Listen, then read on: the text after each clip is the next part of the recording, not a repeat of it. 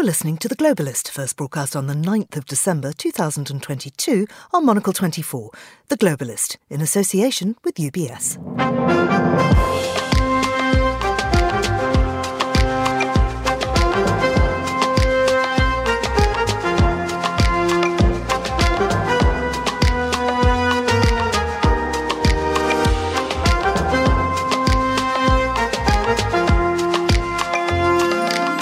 Hello, this is The Globalist, broadcasting to you live from Midori House in London. I'm Georgina Godwin. On the show ahead, Russia and the US have exchanged prisoners. Do you know where I'm heading to? No. No? No. Улетите домой. You fly back home? To the US. To the US. Да, конечно. Okay. Brittany Griner's lawyers give her the good news. We'll look at the lines of communication between the two countries and ask if Russia is scaling back aggression for the winter. Then the Finnish and Turkish foreign ministers have been meeting to address Turkey's reluctance to allow Finland's accession to NATO. Plus, European parliamentary systems, the sort that you have in Britain or Germany or most of Europe, don't have anything resembling a primary because you're extracting someone who's already in the system. our Washington correspondent examines Joe Biden's proposal to shake up preliminary voting systems. British lawmakers have given the go-ahead to the country's first new coal mine in 30 years. We'll ask how that affects the UK's commitment to halt climate change. And a delegation of writers from the US has visited Ukraine to bear witness to the cultural destruction of the country and the heroic fight back from authors and artists. We'll hear what they saw and how we can all be part of the reconstruction. With a rustle through the papers and a hit of business news, that's all ahead here on The Globalist, live from London.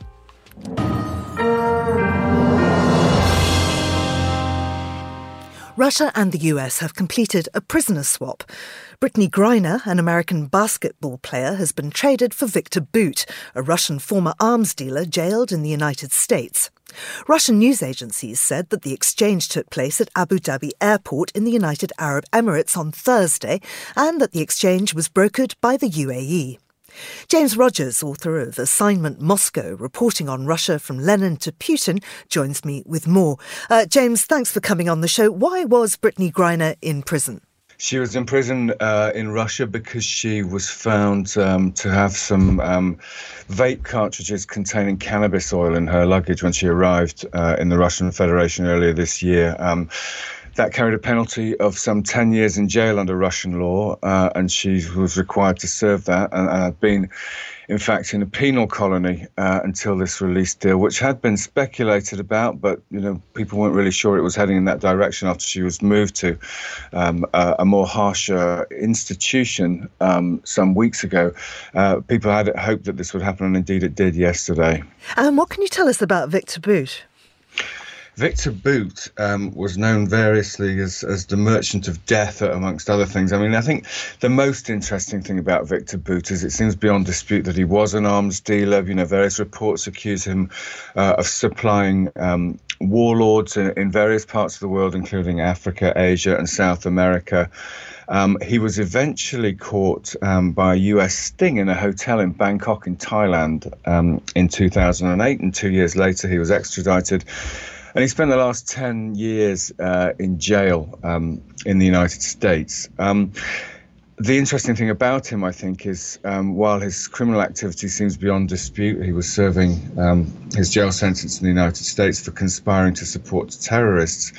The interest that the Russian state has shown in his release, this is not really the kind of extensive use of state resources that you would see to free somebody who's simply a criminal. It strongly suggests to me, and I think to a lot of other observers, that he may have some ties to the Russian intelligence services. And what do we know about the negotiations for this exchange? Well, this is very interesting, actually, Georgina, because the White House has said that it was a US-Russia deal, that it was negotiated between the two of them. But actually, the UAE, obviously, where the prisoner swap actually took place, and Saudi Arabia issued a joint statement saying that they had been involved. And it was interesting to note that President Biden did thank the UAE for their assistance, but he didn't mention Saudi Arabia. Now, you might remember a few weeks ago, back in September, there were some British prisoners of war, some of whom had been serving in the Ukrainian armed services and who had been captured by separatists in the east of the country, and at least one of whom had actually been sentenced to death. They were eventually released under a deal that had been brokered by the Saudis. So it's possible there's some sort of involvement. But if that's the case, then the White House is not publicly giving the Saudis any credit for it. And I mean, what does this tell us then about the channels of communication still operational between Russia and the US? Well, they do exist. I mean, there were meetings between the heads of intelligence recently as well. I mean, I think those are probably aimed more at averting some sort of nuclear disaster in relation to the conflict in Ukraine. So there's always means of communicating, even as diplomatic relations sour to ways that few people thought they would ever see, certainly in the post-Cold War era. There do need to be lines of communication open between the United States and Russia, particularly in relation to the war in Ukraine, and indeed in relation to this. I think it's possible, of course. This was not the full deal, of course, from the United States' point of view. There is a man also called Paul Whelan, who holds U.S. nationality, amongst others, who has been in jail in Russia since 2018 on charges of espionage. And President Biden yesterday regretted that he had been unable to make Mr. Whelan, who denies the charges against him, has been unable to make Mr. Whelan part of this exchange deal. A lot of people were hoping that for somebody as high profile as Victor Bout, the United States might be able to get both of their citizens, Paul Whelan and Brittany Griner, home. Now, Vladimir Putin gave an address on Wednesday in which he compared himself to Peter the Great, and he laid out Russia's ambitions for Ukraine. What did he say? Well, he's talking about, it's very interesting if you look at his rhetoric over the last nine, almost 10 months that the war has been going on, to begin with. And we discussed this previously about the leaked intelligence documents that seem to have been the source for that RUSI assessment we were discussing last week about the state of the Russian war in Ukraine. The initial ambitions were very significant, in terms of replacing the government of Ukraine, taking large swathes of territory. And those have really been tempered, by reality on the battlefield. Russia no longer seems to talk in terms of replacing the administration of President Zelensky. And while President Putin did announce in September the annexation of 4 regions of Ukraine, in practice, the Russian armed forces have been unable to deliver on that, and they don't actually control the territory which they now claim as part of the Russian Federation. I think in the longer term, we need to look at what point at which Vladimir Putin can say that his campaign has been a success, that the war in Ukraine has been a success, and he can declare some sort of victory. And obviously, if we look at the way that the rhetoric has changed, the Russian propaganda has changed domestically, there's been a far greater insistence in recent weeks on this idea that Russia is actually fighting against NATO and the whole West. And I think this may, in the longer term, be a way of preparing Russian public opinion for the fact that the initial military objectives, such as they were thought to be in February, are not going to be achieved. On Thursday, Russian forces attacked settlements in eastern Ukraine. That was from both the ground and the air. But I think, is it quite telling then that they're keeping those attacks to areas that they already hold? They're keeping them. It seems that, as far as one can tell, that the ambitions here are much more limited than they were. And remember, that as a lot of people have mentioned recently, the winter is coming, a very, very, harsh time of year. Ukraine is obviously, much of it, enjoys quite a mild climate in the summer, but it does, have very, very cold winter temperatures, and that's going to significantly change the conditions. And will, the armies will rely upon having the proper equipment to fight in sub-zero temperatures, as low as minus 15 or minus 20 degrees Celsius. So I think we will see a change of what's coming up. I don't think we can expect to see any significant military changes in the coming weeks, largely, as I say, because of the weather. But that doesn't mean that, we've in any sense reached stalemate. I think both sides believe that they can still take territory from the other. And President Zelensky of Ukraine has made it clear that, and I think Ukrainian public opinion, after all they've suffered there, will find it very difficult to settle for anything which would suggest that the Ukrainian armed forces had not done absolutely everything they could to recapture territory lost, not just during this particular round of fighting, but also that annexed in 2014. James, thank you very much indeed. That is James Rogers there. Just coming up to 12 minutes past 10 in Ankara, that's 7:12 here in London. Finland's bid to join NATO is being held up by Turkey, who says that it will continue to oppose Finland's membership of the bloc until it abandons an arms embargo on Ankara.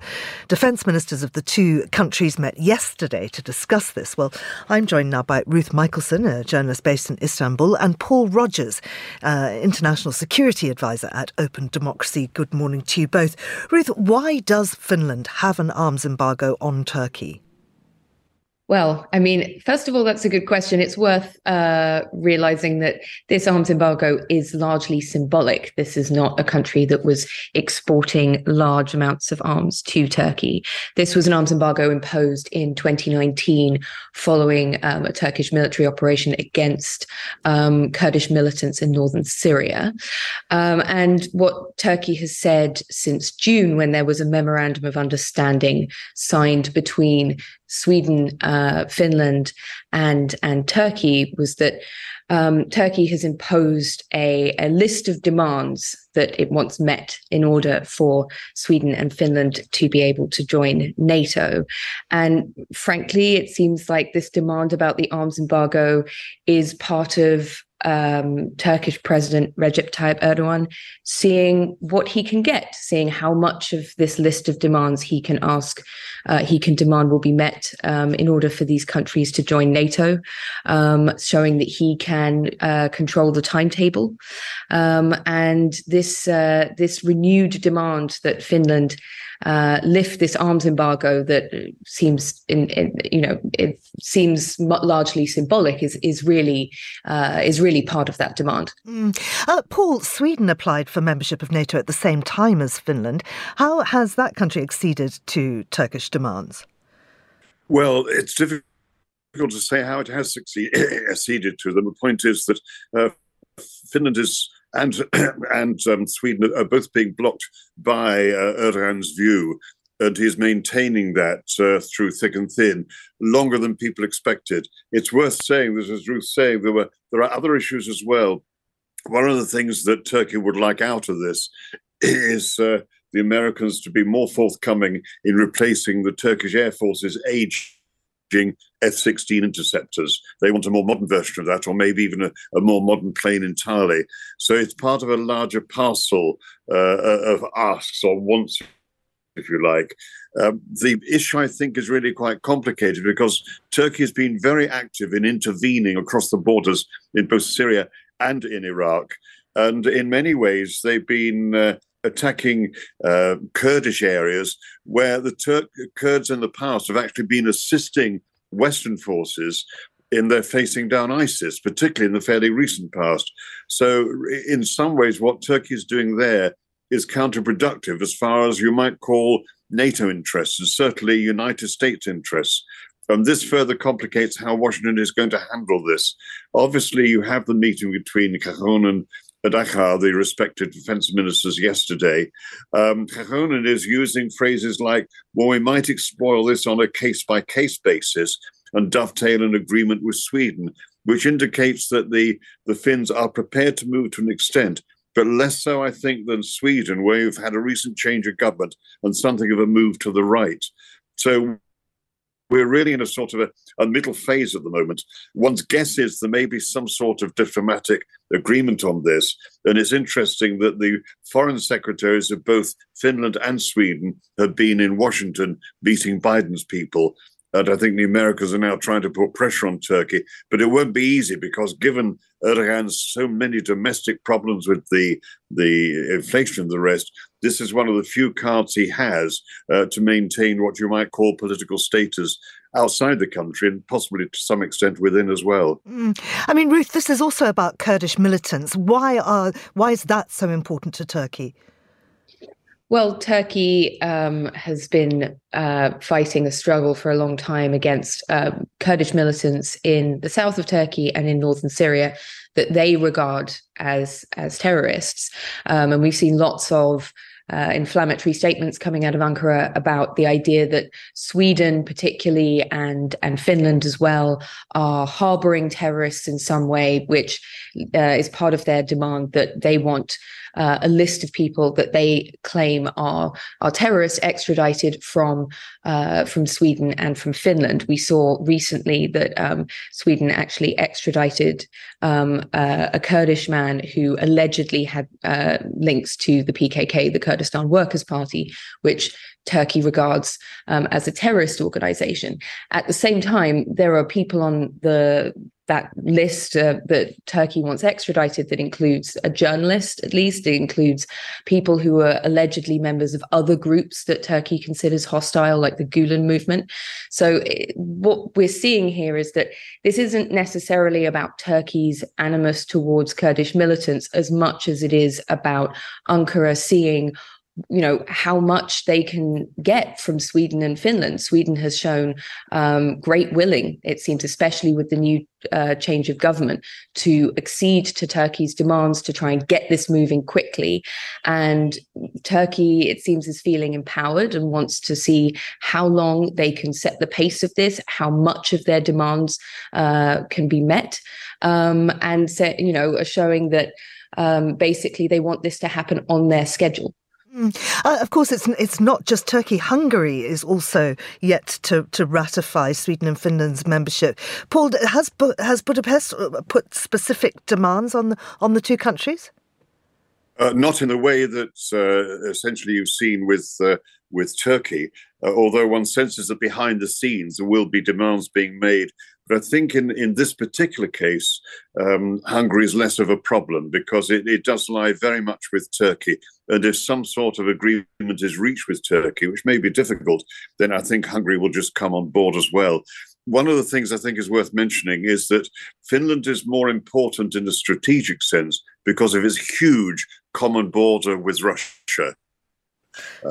Sweden doesn't have that sort of border at all, although obviously the Baltic Sea is very important as far as this whole affair is concerned. But for Finland, it really is important to have it on board as far as the NATO people think.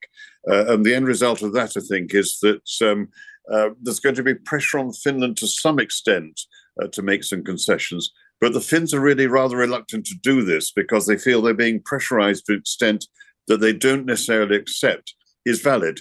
And so this is where you have the complexity of it. And there doesn't seem to be much leeway or much movement from Washington on this at the moment. Obviously, you'd had the meeting with the foreign ministers yesterday, but there aren't really many indications that got very far in terms of being able to put direct pressure on Turkey.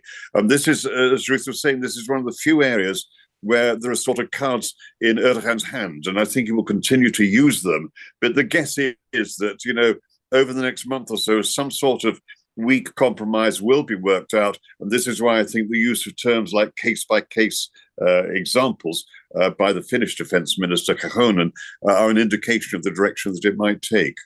Ruth, do you think that Erdogan is playing for time and is planning to give his consent shortly before the upcoming election? And how would that benefit his domestic agenda?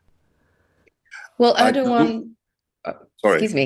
Erdogan wants to show that he is in control of the time schedule, both internationally and domestically, and he's quite adept at using successes on the international stage as a way of garnering support at home, and so that does play into the upcoming election. He's trying to demonstrate that he can be an international statesman, and that the people looking to challenge him in the upcoming election, who are still doing pretty well in the polls, most of them beat him in a head-to-head race, which could happen.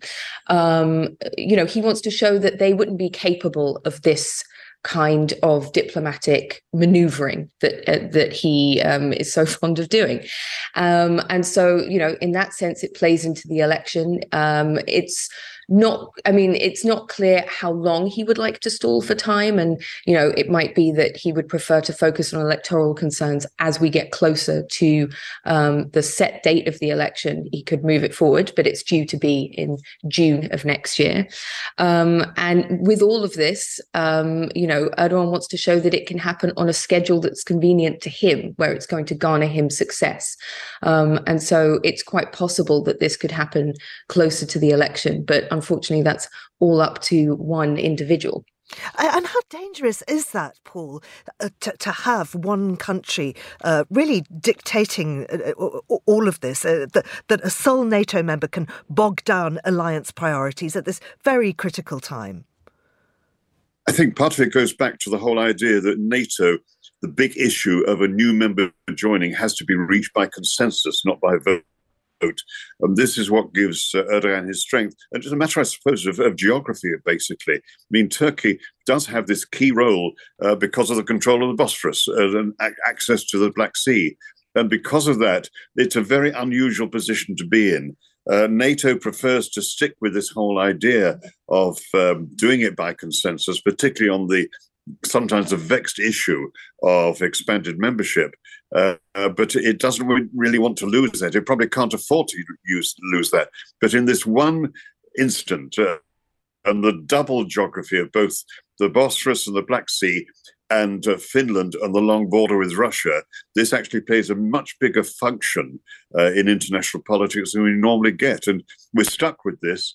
Yes, I would agree with Ruth, there'll be a compromise. It probably will be somewhere near the next election. But beyond that, I'm afraid this is frankly unpredictable. Paul Rogers and Ruth Michelson there. Thank you both very much. Still to come on the programme, Britain plans to open the first new coal mine in 3 decades, and we hear how Russia is trying to obliterate Ukrainian culture. This is The Globalist. Stay tuned. UBS has over 900 investment analysts from over 100 different countries. Over 900 of the sharpest minds and freshest thinkers in the world of finance today. To find out how we could help you, contact us at ubs.com.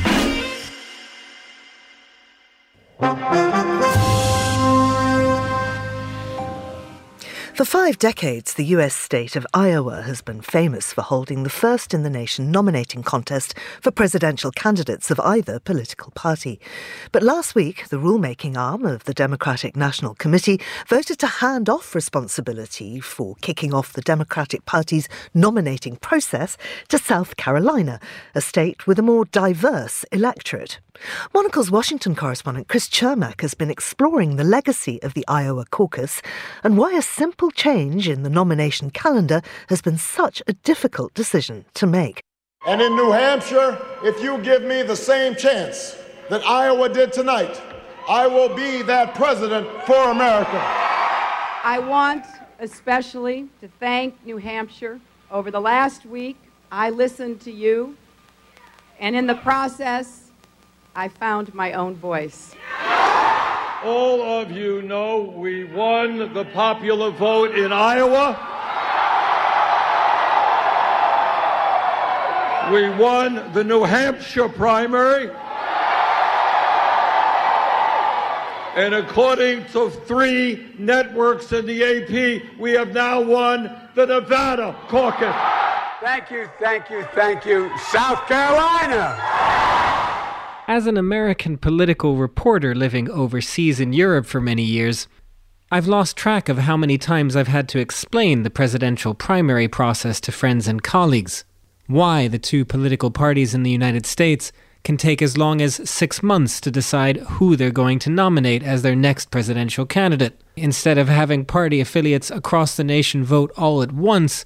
And why, oh why, do we let tiny, obscure states like Iowa in the Midwest and New Hampshire in the Northeast go first, each and every time, as if they have some special insights into choosing the nation's next president? And as bizarre as this system might be, my basic answer to these questions is always the same. The primaries can succeed in nominating relatively unknown candidates. The American system is based on first getting the attention of your party and the voters, its constituents, and then making yourself a viable candidate, and then saying, look, I can be competitive in Iowa and New Hampshire and South Carolina and on and on and on and on. This is Charles Bierbauer, longtime senior Washington and foreign correspondent for CNN and a former dean of the College of Mass Communications and Information Studies at the University of South Carolina. European parliamentary systems, the sort that you have in Britain or Germany or most of Europe, don't have anything resembling a primary because you're extracting someone who's already in the system. It's not like Jimmy Carter going to Iowa and say, hi, I'm Jimmy Carter and I want to be your president. And by golly, his appearance at the Iowa caucuses made a difference. That's because the primary process allows lesser-known candidates like a Jimmy Carter back in the day or Barack Obama in 2008 to quite literally roam a small state, knocking on doors, going to diners and coffee houses and convincing voters person to person that they are the right candidate for the job. And as Bierbauer explains, not everyone is actually good at that. 1984, when Senator John Glenn, the former astronaut, you had to think, John Glenn can't miss as a candidate. And I would watch John Glenn go to factory gates in snowy, cold places in Iowa, and people didn't care about who he was. And the Glenn campaign just sort of petered out. And there are surprises along the way in the American primary system when people you think are can't miss candidates miss, and people you think can't possibly succeed start to gather attention. But that still leaves the final part of those common questions. Why Iowa? Why New Hampshire? And let me say right up front, I'm pro-caucus, I'm pro-Iowa being first, so I'm very used to defending the Iowa caucuses. This is Timothy Hagel, Associate Professor of Political Science at the University of Iowa, who's literally written the book on the Iowa caucuses. And he makes the case in a number of different ways. One thing is that Iowa is still a more purple state than many people think. The presidential elections, they went for Obama twice in 2008 and 2012. Then they went for Trump. And Democrats could really lose out long term, or at least a longer term, if we're not first in the nation. And then there's the caucus, this arcane process in a couple of states like Iowa, where instead of just going to vote as you do in a primary or a general election, people actually show up at locations to debate for and against their candidates. They then go and literally stand together in corners of a room to indicate which candidate they support. It might seem outdated, but for Tim Hagel, it's also a sign of passion. Part of the caucuses, unlike a primary, is you've got to convince people to actually show up on some Monday night at usually 7 o'clock, usually in February, sometimes in January, so potentially be cold. Maybe the weather's not that great, definitely dark. So that grassroots organizing is extremely important for the parties to get their activists, to get their voters, to get their message out. So Iowa has passion, activism, and independent-minded voters going for it. But there is one simple thing even Tim Hagel has to admit Iowa does not have, and that is a diverse voter base. Which brings us to the point of this report. Because the Democratic Party and Joe Biden, they've proposed basically dethroning Iowa and instead elevating different states for the first time in decades. Under Joe Biden's plan, the opening primary would be in South Carolina, a state that gives African Americans a greater say in the nomination process, while still being small enough in size to have that diner visiting, door-knocking appeal for a new candidate. South Carolina would then be followed by New Hampshire and Nevada, which has a high Latino population. These would then be followed by Michigan and Georgia. The general idea is for these 5 primaries to better reflect America's diverse electorate as it stands today. That's something Mindy Romero, founder of the Center for Inclusive Democracy at the University of California, believes could actually make a small difference. I'm not saying or agreeing that the order that's being suggested is the right order, but I think generally attending to questions around and concerns around diversity matters. It matters for groups that are going to get more representation in the early process, but it actually matters for everyone because you want candidates to, in a sense, be vetted, right, by a larger set of Americans that represent not just by race, ethnicity, but just more differing lived experiences and see how candidates conduct their their outreach, how they message to those groups, and certainly how they resonate. Mindy Romero says that the lack of outreach to minority voters is really one of the key problems in America today, because it feeds into a lack of engagement in the political process. And while she likes the idea of more diverse states moving up the primary calendar, there is a danger of this being a sort of token gesture. We have lots of research in the field that tells us that if you're a voter of color, even when you're registered to vote, maybe even have voted in the past, but just aren't a frequent diehard voter, you are much less likely to get contacted from campaigns and candidates. In other words, the Democratic Party needs to put in the real work of outreach to minorities, and not just move up a state's primary for political purposes. And those political purposes? Well, sadly, they're all too obvious to any political insider. Here's Charles Bierbauer again. Biden did not win the Iowa caucuses in 2020, but he certainly won the South Carolina primary. And if you're Joe Biden and you're running for re-election and you want to eliminate any possible challengers, pretenders, why not knock them out in the first round rather than the third or the fourth round? And so the race for 2024 begins. For Monocle in Washington, I'm Chris Chermak. Many thanks there to Chris Chermak. The decision to change the primary calendar still has to be formalised in a vote by the full Democratic National Committee in the new year. Here's what else we're keeping an eye on today. European Union interior ministers have voted to accept Croatia into the 26-nation border-free Schengen zone, but to reject Romania and Bulgaria. This comes after the European Commission had backed all three countries as meeting the criteria necessary for joining the zone. The US House of Representatives has given final congressional approval to legislation that provides federal recognition of same-sex marriages, a measure born out of concern that the Supreme Court could reverse its support for legal recognition of such relationships. The new legislation will not bar states from blocking same-sex or interracial marriages if the Supreme Court allows them to do so. And Japan, Britain and Italy have created a deal which will see the three countries combining their next-generation fighter jets projects. Confirmation of the plan comes days after companies in France, Germany and Spain reached an agreement for the next phase of a rival initiative. This is The Globalist. Stay tuned.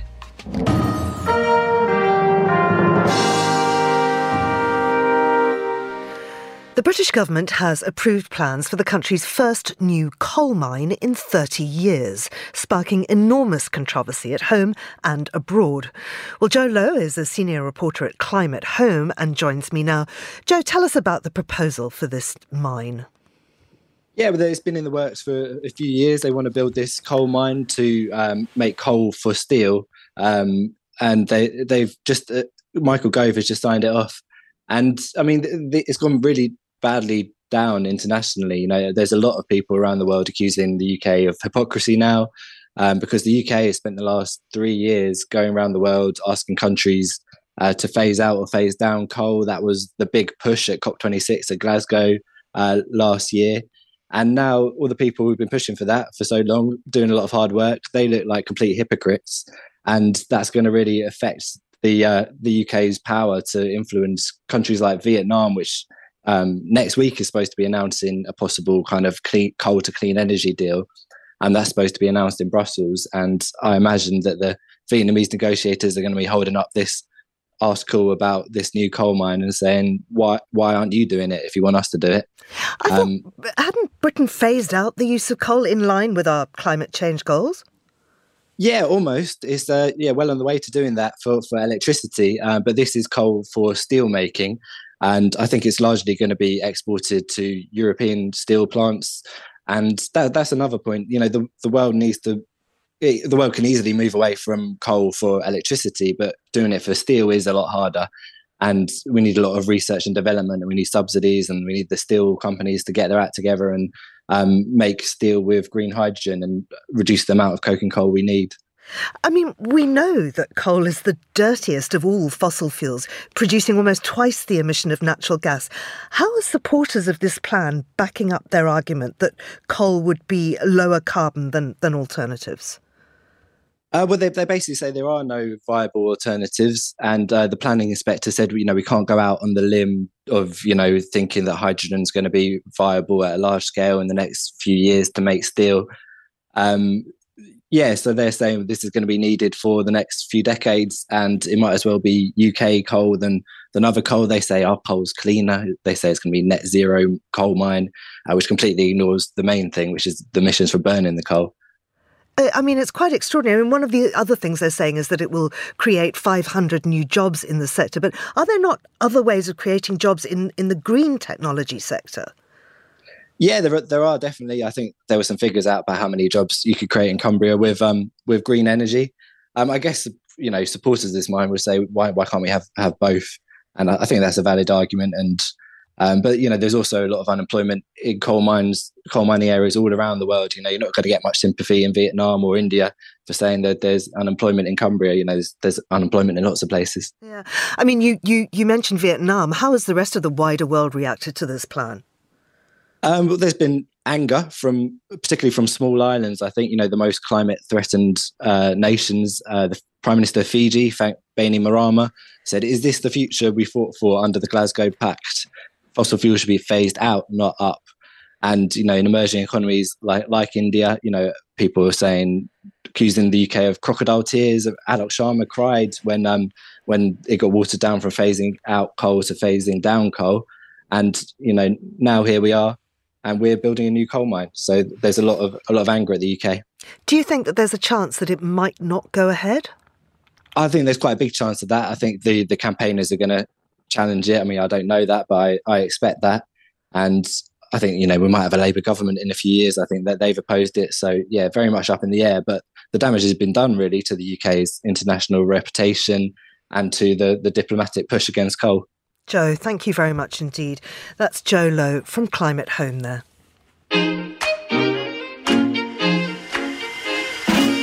UBS is a global financial services firm with over 150 years of heritage. Built on the unique dedication of our people, we bring fresh thinking and perspective to our work. We know that it takes a marriage of intelligence and heart to create lasting value for our clients. It's about having the right ideas, of course, but also about having one of the most accomplished systems and an unrivaled network of global experts. That's why at UBS, we pride ourselves on thinking smarter to make a real difference. Tune in to The Bulletin with UBS every week for the latest insights and opinions from UBS all around the world.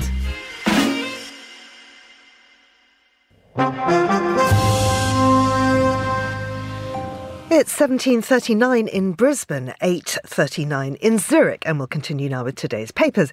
Joining me in the studio is Latika Burke, who's a journalist with the Sydney Morning Herald and The Age. Good morning to you, Latika. Good morning, Georgina. Now, it's all over the papers. We cannot ignore it. It has been billed as the biggest cultural moment, the biggest television moment, in unprecedented and in-depth documentary series on Netflix. I'm talking, of course, of Harry and Meghan. It previewed last night. First 3 episodes. Did you watch it? I did. All 3 episodes at 8:01 a.m. yesterday morning when they dropped, but I was actually reporting on it for my paper, and there was, let me assure you, a lot of interest in this story. So people do poo-poo and say, we're not very interested in the royals, and we're certainly not interested in Harry and Meghan, but let me assure you they click. Yes, it is all over the front pages today. Even I'm surprised by how big of coverage this is getting because very little was said in that documentary. But Georgina, we should keep in mind it's a very slow news week. Yeah. And it's not an issue we're going to talk at length about today.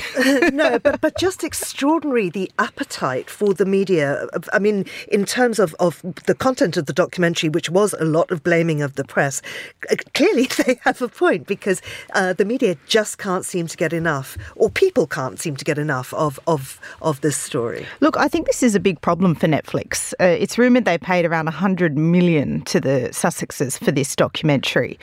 And I think what's going on is a lot of hate reading. And there's a lot of people who want to read about Harry and Meghan and what they've said and want to criticise them, but they're not going to give them the satisfaction of, say, clicking a stream on Spotify, on Meghan's own podcast, or in this case for Netflix, perhaps not actually loading up the story itself and watching it. The other problem for Netflix is that this documentary is dead boring. It's 3 hours worth of TV, another 3 hours to come, and it's mind-bogglingly boring. I mean, there's a lot of good TV out there, and actually the streaming giants are in a bit of disarray at the moment, struggling to get eyeballs on TV the way they did during the pandemic. I think there are two fundamental problems here for Netflix. Let's see the ratings. I could be wrong, but that's certainly my hunch. Yeah. Let's move on to domestic affairs here in Britain. People trying to get away, maybe prevented from doing so. This is strikes. It's not only border forces, but we're also looking at NHS staff, and I mean, it's across the board. This is the worst it's been since 1989. Yeah, and this is covered in depth in the New York Times, in fact, on the front page of the New York Times International Edition. And I know a lot of British journalists and a lot of British people sometimes feel the Americans, particularly the Times, has a very bad take on Britain and really does want to bag it whenever it can. I think in this instance, it's very fair. The nature and widespread coverage of these strikes, particularly in the lead up to Christmas, is what just about everyone I know is talking about. And I was standing in a very, very, very lengthy queue at Royal Mail the other day, and the two people in front of me, one who was very loudly telling anyone who'd listened that she was an old-fashioned socialist, was in complete agreement with the guy next to her saying, you know, people should not be allowed to strike like this just before Christmas. It's really unfair on people. And there's a very delicate balancing act that unions have to strike. But so too does the government. And today we're seeing in the Times that they're going to call in soldiers to cover for border force strikes at Heathrow and Gatwick airports just before Christmas. And also carried in these reports is this warning to people that perhaps you should reconsider travelling this Christmas. Now, I don't know about you, but if you go and look on any airfare in the Christmas period for the last 6 months, they've been astronomical, because all anyone wants to do after the pandemic is go and reconnect with their loved ones, whether they be abroad or up and down the country. And don't forget, Georgina, it's only 2 years ago since we had that horrible Christmas where we were all told, actually, no, you have to stay at home now, and whatever you've bought, whatever food you have, throw it in the bin. Yeah, I mean, there is a simple solution, which is just for the government to agree to pay people in line with inflation. That is, but that would also have, according to the government's argument, and many economists back this up, that would also lead to a further spiralling of inflation. And the government is simply arguing it doesn't have the money. It paid out a lot of money during the pandemic in furlough. Of course, a lot of these people are key workers who worked right through the pandemic, particularly in the NHS, and ambulance workers would have worked triple loads, if not quadruple loads of their normal work. So it's a very difficult balancing act for both the government and the unions, and of course the poor old public caught up in it all. Yeah, absolutely. Let's go to South Korea, where you're not as old as you think. I love this story. I had no idea, Georgina, that when you're born in South Korea, you're automatically aged 1.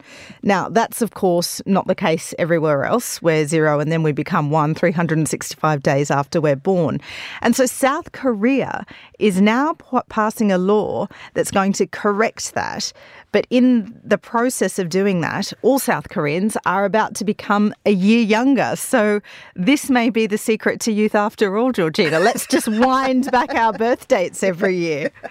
I think that's an extremely good idea. Latika, very many thanks for joining us. That's Latika Burke there. And this is The Globalist.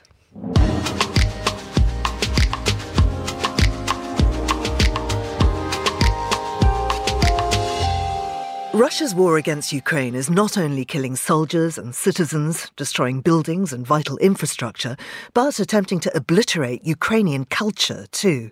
PEN America, the writers' human rights organisation, has released a new report together with PEN Ukraine, entitled Ukrainian Culture Under Attack: Erasure of Ukrainian Culture in Russia's War Against Ukraine.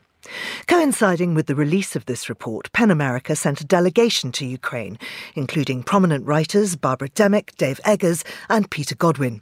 Peter is a past president of PEN America, a writer and a former human rights lawyer. And in the spirit of full disclosure, he's also my brother. He joins us on the line from Poland. Now, Peter, can I say, as the host of this programme, it's lovely to have you with us. And as your sister, how glad I am that you've crossed the border. Thank you. Tell us more about the purpose of your visit. PEN America, together with PEN Ukraine, have been working on this report for some time, looking at the erasure, the Russian erasure of Ukrainian culture, both in the areas under Russian occupation and via the attacks on the rest of Ukraine. And there's a definite pattern to this, an attempt to suppress Ukrainian culture. And we put it all together in a report and came to really launch the report together with PEN Ukraine. And what did you see while you were there? How is Russia attempting to physically do this?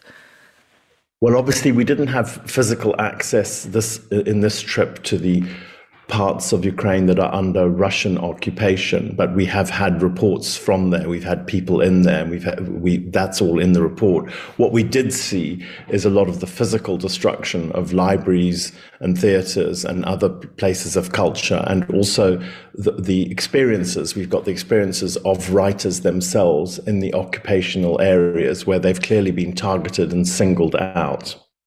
And how's Russia trying to manipulate culture and identity through education?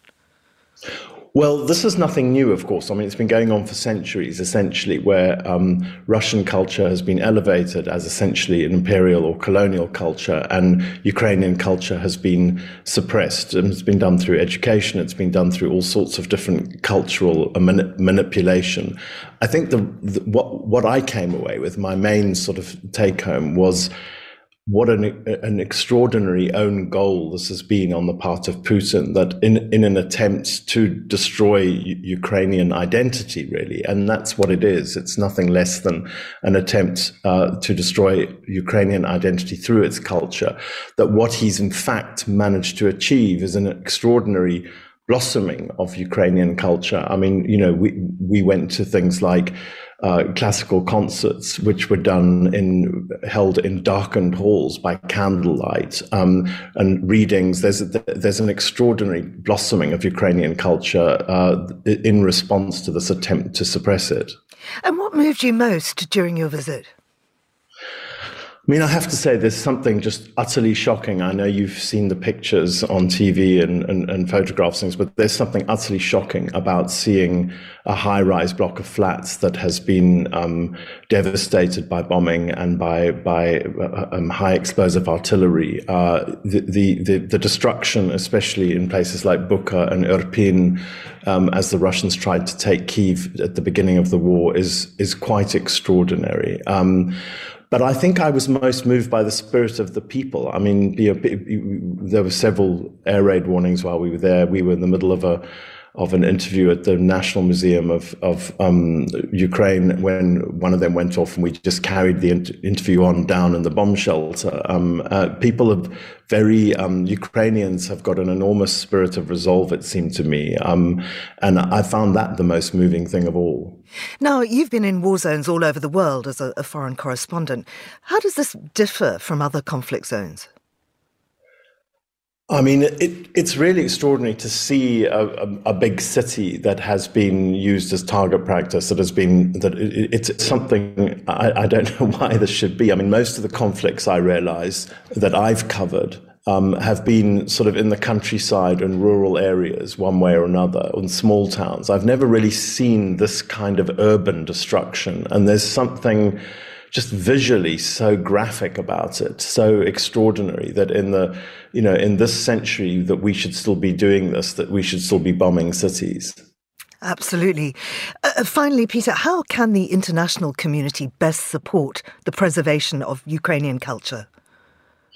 I mean, I think the Ukrainian people are going to need a lot of support going forward. I think that, if I can draw an analogy, it's like, when you're first in an accident or if you're very, very ill, you're rushed to the ER. It's very dramatic. There's lots of adrenaline, attention, et cetera, et cetera. But eventually Ukraine is going to move, from acute into chronic. And there's going to be a temptation from the rest of the world for our attention to drift away and to go on to other things. And I think that it's really important going forward in the coming months and indeed years that we keep up a level of support for this Ukrainian effort. I think that's the most important thing that the West can do. Peter Godwin, thank you very much for joining us. And Peter's memoirs about our family and our joint past, including Mukiwa and When a Crocodile Eats the Sun, are available at all good bookshops. You're with The Globalist on Monocle 24.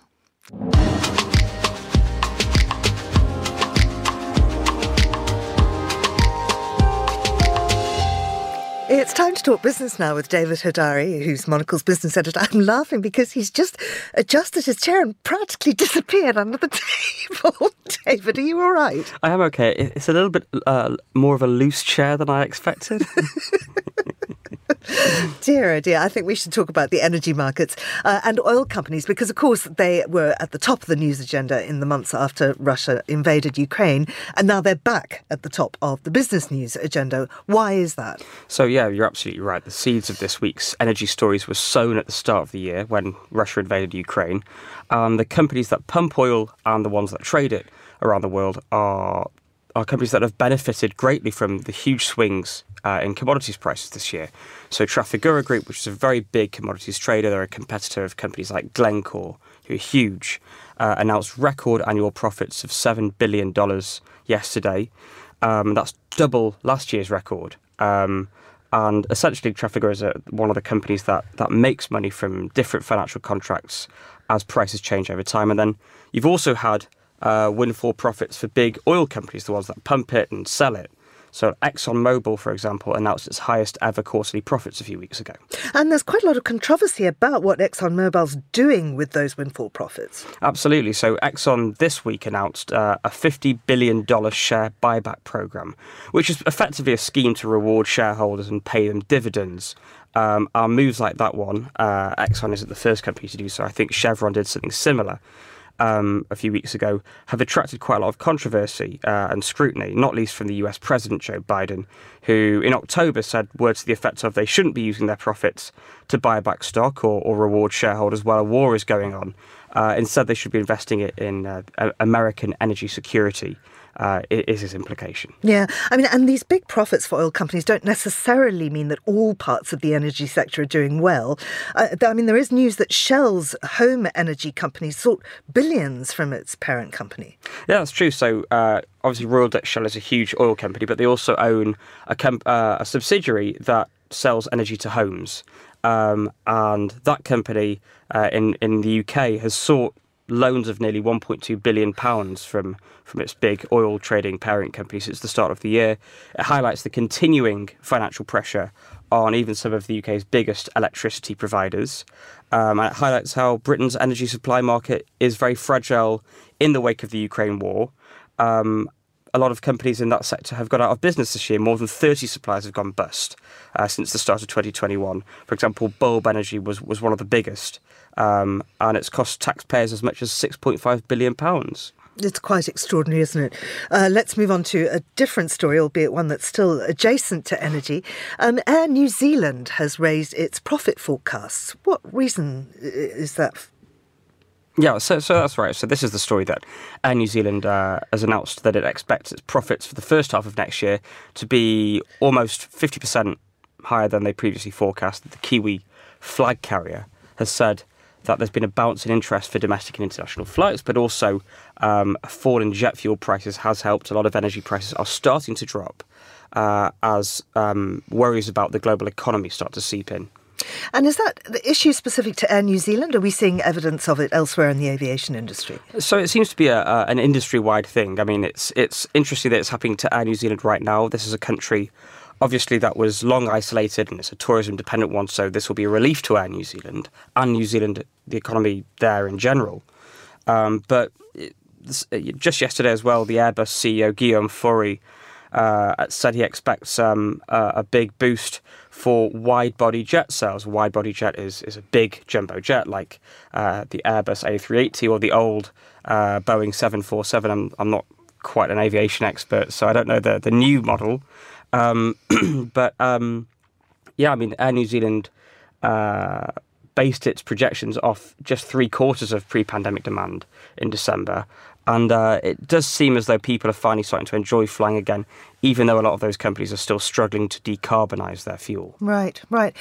Let's end with a music story for our final business hit this morning. Hipgnosis, that's the Music Investment Trust. It spent hundreds of millions on the back catalogues of artists from Leonard Cohen to Shakira, but now it's had to stop buying rights. Why is that? Yeah, so this fund owns loads of musicians' back catalogues. It owns Neil Young's Heart of Gold, but unfortunately, stock market investors seem to disagree with that for the value of the company. They think basically the fund's overpaid for its back catalogue, which the fund values at $2 billion. But the fact that the share prices have been dropping suggests that people disagree. Hipgnosis is quite famous in the finance world because they pioneered the use of song copyrights as an asset class, like stocks or bonds. But in this case, it's songs. And that was all well and good when the economic situation was quite rosy, interest rates were quite low, and songs generated cash. But now the economic situation has changed, interest rates have changed, and so has the ability for those songs to bring in money. And I'm sure, with tech advancement, it's quite easy to just download songs and not pay anyone at all, isn't it? It absolutely is, but I think the bigger question is that the big problem is that it's very difficult to put a price on the value of a song. Yeah. And although funds like Hipgnosis have tried, their methods of doing so are quite opaque. So they've hired new investors, but who've sort of reassured shareholders that the songs are worth what they say. Yeah. David, I want to play you a snatch of a song. Sure.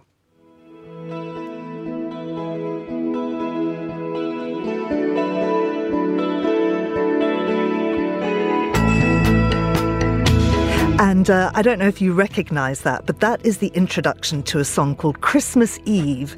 It's by an artist called Tatsuro Yamashita. Now, what would you value that at? Oh, I don't think you can put a price on Monocle's favourite Christmas anthem.